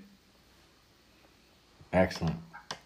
That was the last dance. Oh, man. Shout out to Rob Demovsky, who's up in Green Bay, ESPN, Green Bay Gazette, checking into our Facebook Live. I'm sure he's covered TK, Todd Kowalczyk, as well as Coach Gary Gresh. So shout out to Rob Demovsky for checking in on the Facebook Live. We're going to Coach Leach, you got one thing? Yeah, I just wanted to follow up with Coach Gresh. We were talking about leadership in Michael Jordan, and you were my coach for tonight's podcast, and so I did a little research. And the thing that I am completely amazed with, and I'd love to hear some thoughts from you, but I think you scored a total of 450 points in your career, but you were the unquestioned leader of that team. And, I'm coaching high school kids. It's different. But I've never seen somebody that, averaged 4, 5, 6, 7 points be that leader. How were you able to do that, and what's special about you that you were able to get that done and lead that group? Yeah, boy, that's a great question on a lot of different levels. I think the most important lesson that I learned when I got to Green Bay was humility, and that's one of Dick Bennett and Tony Bennett's 5 pillars. And coming out of high school, you're going there, okay, I'm going to go to Green Bay, and I'm going to start as a freshman. And you get there and you realize, boy, these guys are really good, and I'm not as good as I thought I was. So I might not start, but maybe I'll come off the bench and help the team. Well, you get through the preseason. No, you're not even in the rotation. In fact, you're going to redshirt and sit out a whole year because you're not good enough right now. So that whole first year was a really a great lesson in humility. And I was such a better player as a 5th-year senior than I would have been if I did not redshirt. So at the time, Tony Bennett was a senior my redshirt year. Ben Johnson was kind of the defensive stopper guy at the small forward position. And from a very early time, my role was defined to be like Ben Johnson. And that was probably the best thing that ever happened to me, because I very quickly found a role that I could be successful in, help the team win, and find a way to get on the floor. So I learned a lot from that first year, just on the sideline, going through the practices, chasing Tony around a million screens within the motion offense was hard. But watching during the games, Tony and Ben Johnson was such a great lesson for me. And it really made me a better player and a better leader going forward. And then we were in the unique opportunity that a couple of kids transferred out and a number of kids graduated. I was fortunate to get on the floor right away as a freshman and get that experience. So you combine all those things, and the fact that Dick Bennett was the coach at the time was just a great life lesson for me. So hopefully I answered your question. Yes, thank you. Excellent. So we're closing out this the second segment before we get into the final words to hear from our starters. Shout out to Coach Tony Moore, who's checking in on our live feed. The head coach of a semi-pro team here in Kenosha with the Kenosha Ballers. So shout out to Tony Moore. one of the greats. He will go down as probably one of the greatest players and coaches to coach in Wisconsin. One last trivia question to close out this second segment. Johnny, what you got? All right, this one has to do with Coach Riegel. During his tenure at Parkside, Coach Riegel has led teams to 2 victories over D1 programs. Who were they? I got that one. Wait. You got that one? I got that one. One of them bet not be UW Green Bay. But I bet you I could tell you who it is just in case Joe Tucker or one of those guys are listening to it. Boo Williams. Joe Tucker played at both of these colleges. Bradley and University of Wisconsin-Milwaukee. I knew it was UWM. Way to go, Coach Riegel, representing UW Parkside. Hey, the other one was the Horizon League, I Corey. was going to say, I had 2. You guys had 3. UIC was another one. It was UIC and UWM. And that's why Coach K would never play us at Green Bay. Oh! He's like, we're not playing you guys. I got to mention Coach Riegel. Smarter than that. Coach Riegel got to mention one local player, Gareth Malkowski, is from Oak Creek, correct? Correct. He hit about, 7 threes against Milwaukee or something like that? No, I think he still has the UIC Pavilion record for threes in a game. That's what he's down, yeah. Excellent. All right. You can be Mo. We're closing out on this second segment, head coaching series. Let's go.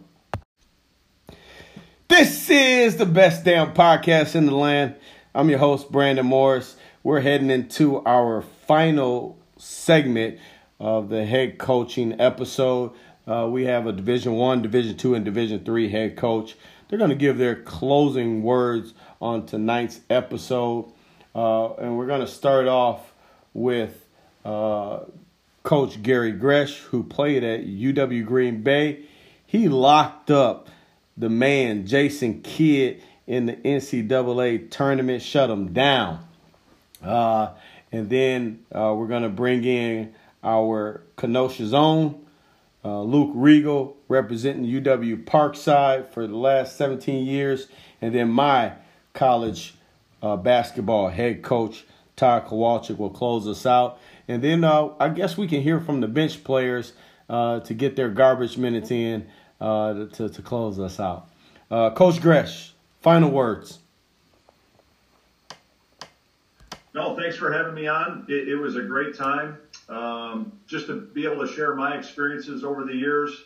And I look back, what we've been able to do at St. Norbert. We've been pretty fortunate with so many great assistant coaches, so many current players, so many former players.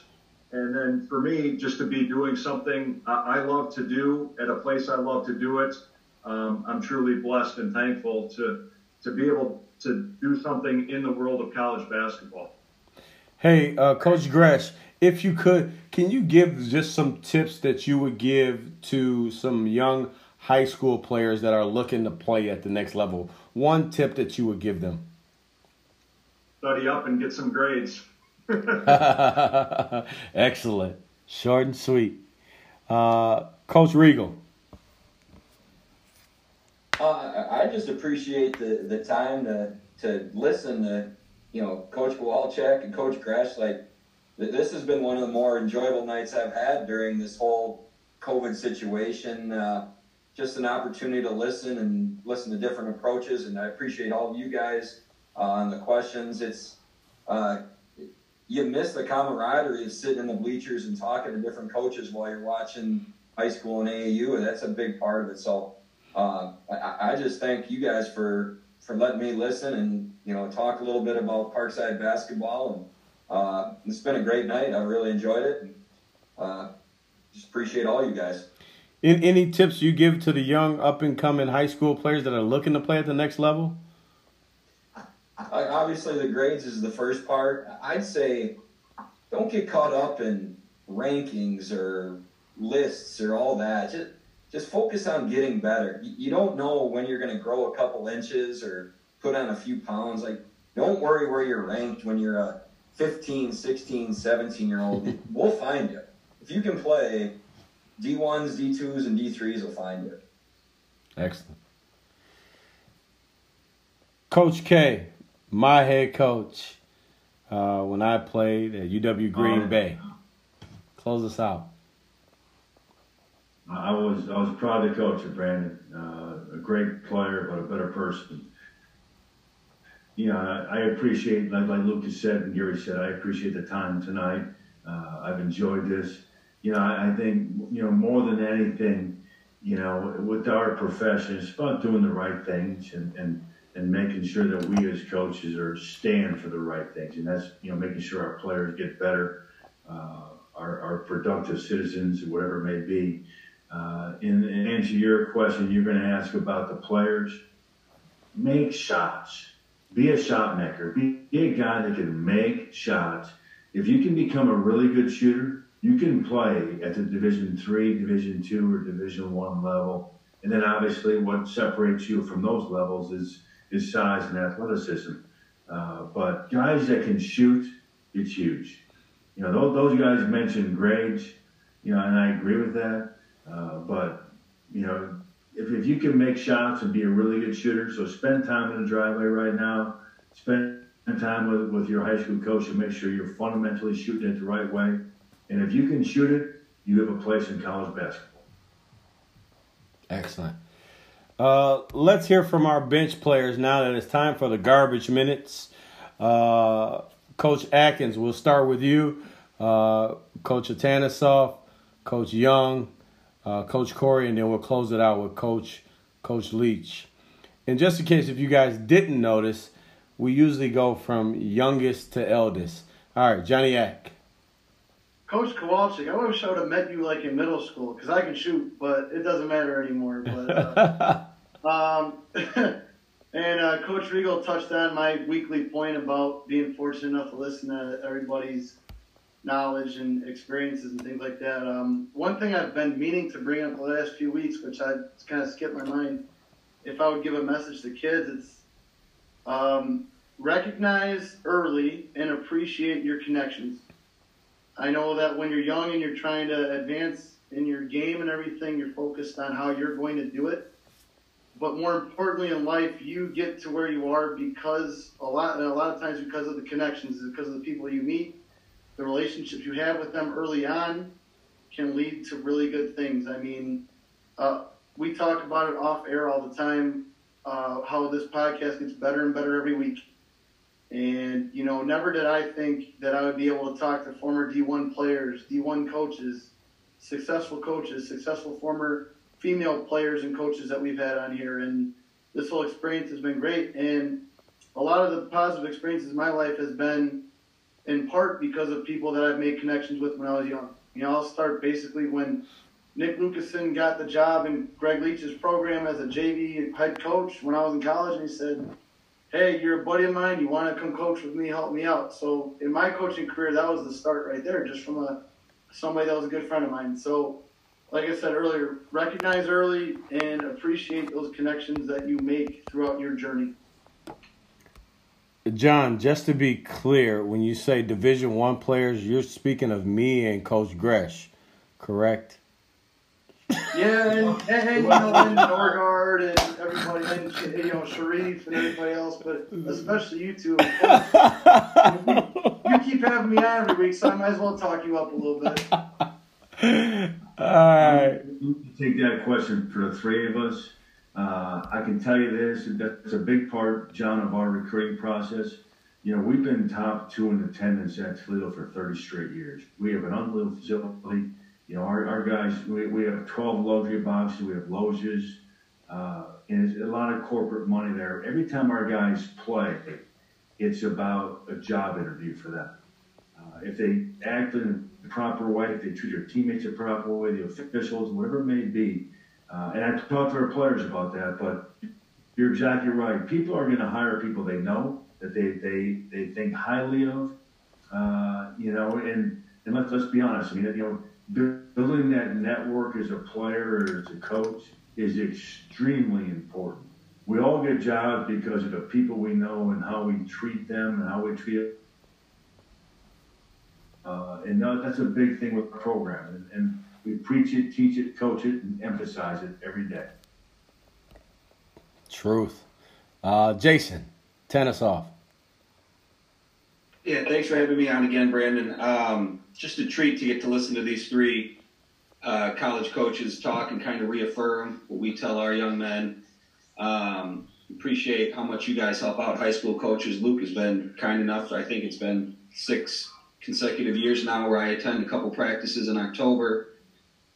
Just waiting on the invite from Corey and Gary to go up to Green Bay.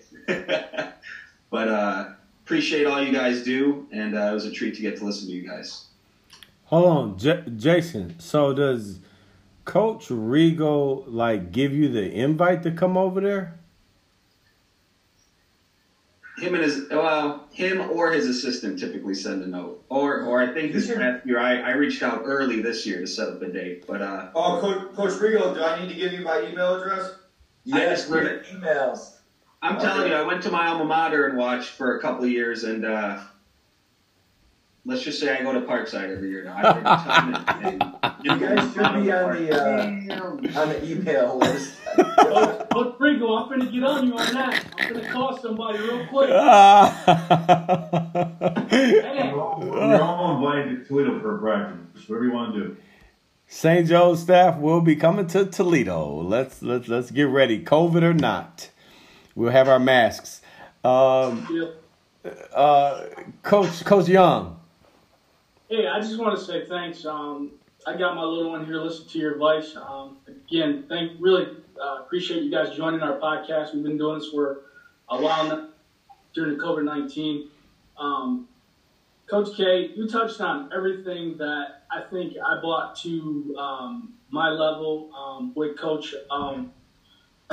Leach as far as being a head coach JV person. It's all about life lessons. That experience going out and getting a job. That's an interview. I brought all that aspect to the table. Looking forward to getting into coming up. You really, want to take that next step as far as what Luke was able to do with Coach Mick and their program at Wilmot with his dad, and to the next level. Everything that you guys gave, that's great advice. I appreciate it. Thanks for coming on, guys. Excellent. Coach Shashelsik. So we might have to debate youngest to oldest because I don't think I'm the second oldest, but we won't go there. I know you're a little bit older than me, Brandon. But anyway, for me, I'm really appreciative of all of you guys coming on. Coach Regal, Coach Kresh. Obviously, I get to work with Coach G every day, and I'm pretty lucky for that. And not only that, as good friends, and Coach Regal as well, as people that have been mentors for me and have been there for me throughout my entire coaching career.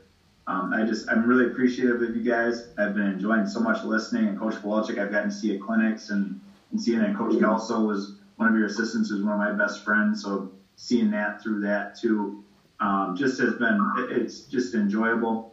And, seeing these three head coaches reaffirms why we all coach. And really, they have the core things that we all think of as coaches too, making in really great young men and women. And that's what our job is as coaches. We want to make great young men and women for the next stage. And yes, we all have different pressures on us to win or lose and those type of things.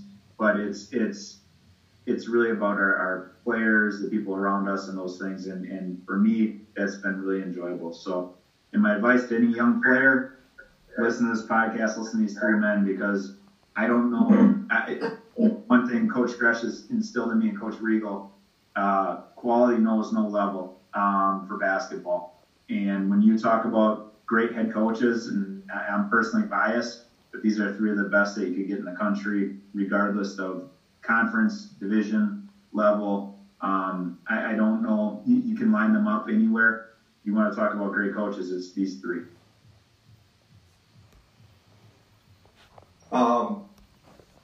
Brandon, I think you're doing a hell of a service to the kids in the area, the boys and the girls that are listening to the podcast over the last few weeks. And the information that's coming out has been awesome. And I thank you for doing this. And finally, to Coach Gresh, Coach Regal and Coach K. I love your honesty and the information that we've gotten from you, as Coach Corey said, reaffirms a lot of what we're doing, and it means a lot for me. And my heartfelt thanks for coming on, because I'm pretty hard on myself and whether I'm doing the right things and teaching the right things and getting through to the kids. But it means a lot to sit here to listen to coaches of your caliber, as Corey said, come back and say and reaffirm all the things that we've been doing. So thank you so much. Excellent. Thank you, all of you guys, for those final words. Again, thank you to our starters, Coach Luke Regal, head coach, UW Parkside, Coach Todd Kowalczyk, University of Toledo, and Coach Gary Gresh at St. Norbert. Make sure you don't add an S on that St. Norbert. Let's get that correct. Thank you guys for joining our podcast tonight. We really appreciate you guys. Final words that I have for any of the young players: find a way to get it done. Simple as that. Much love. We signing off. You can be Mo.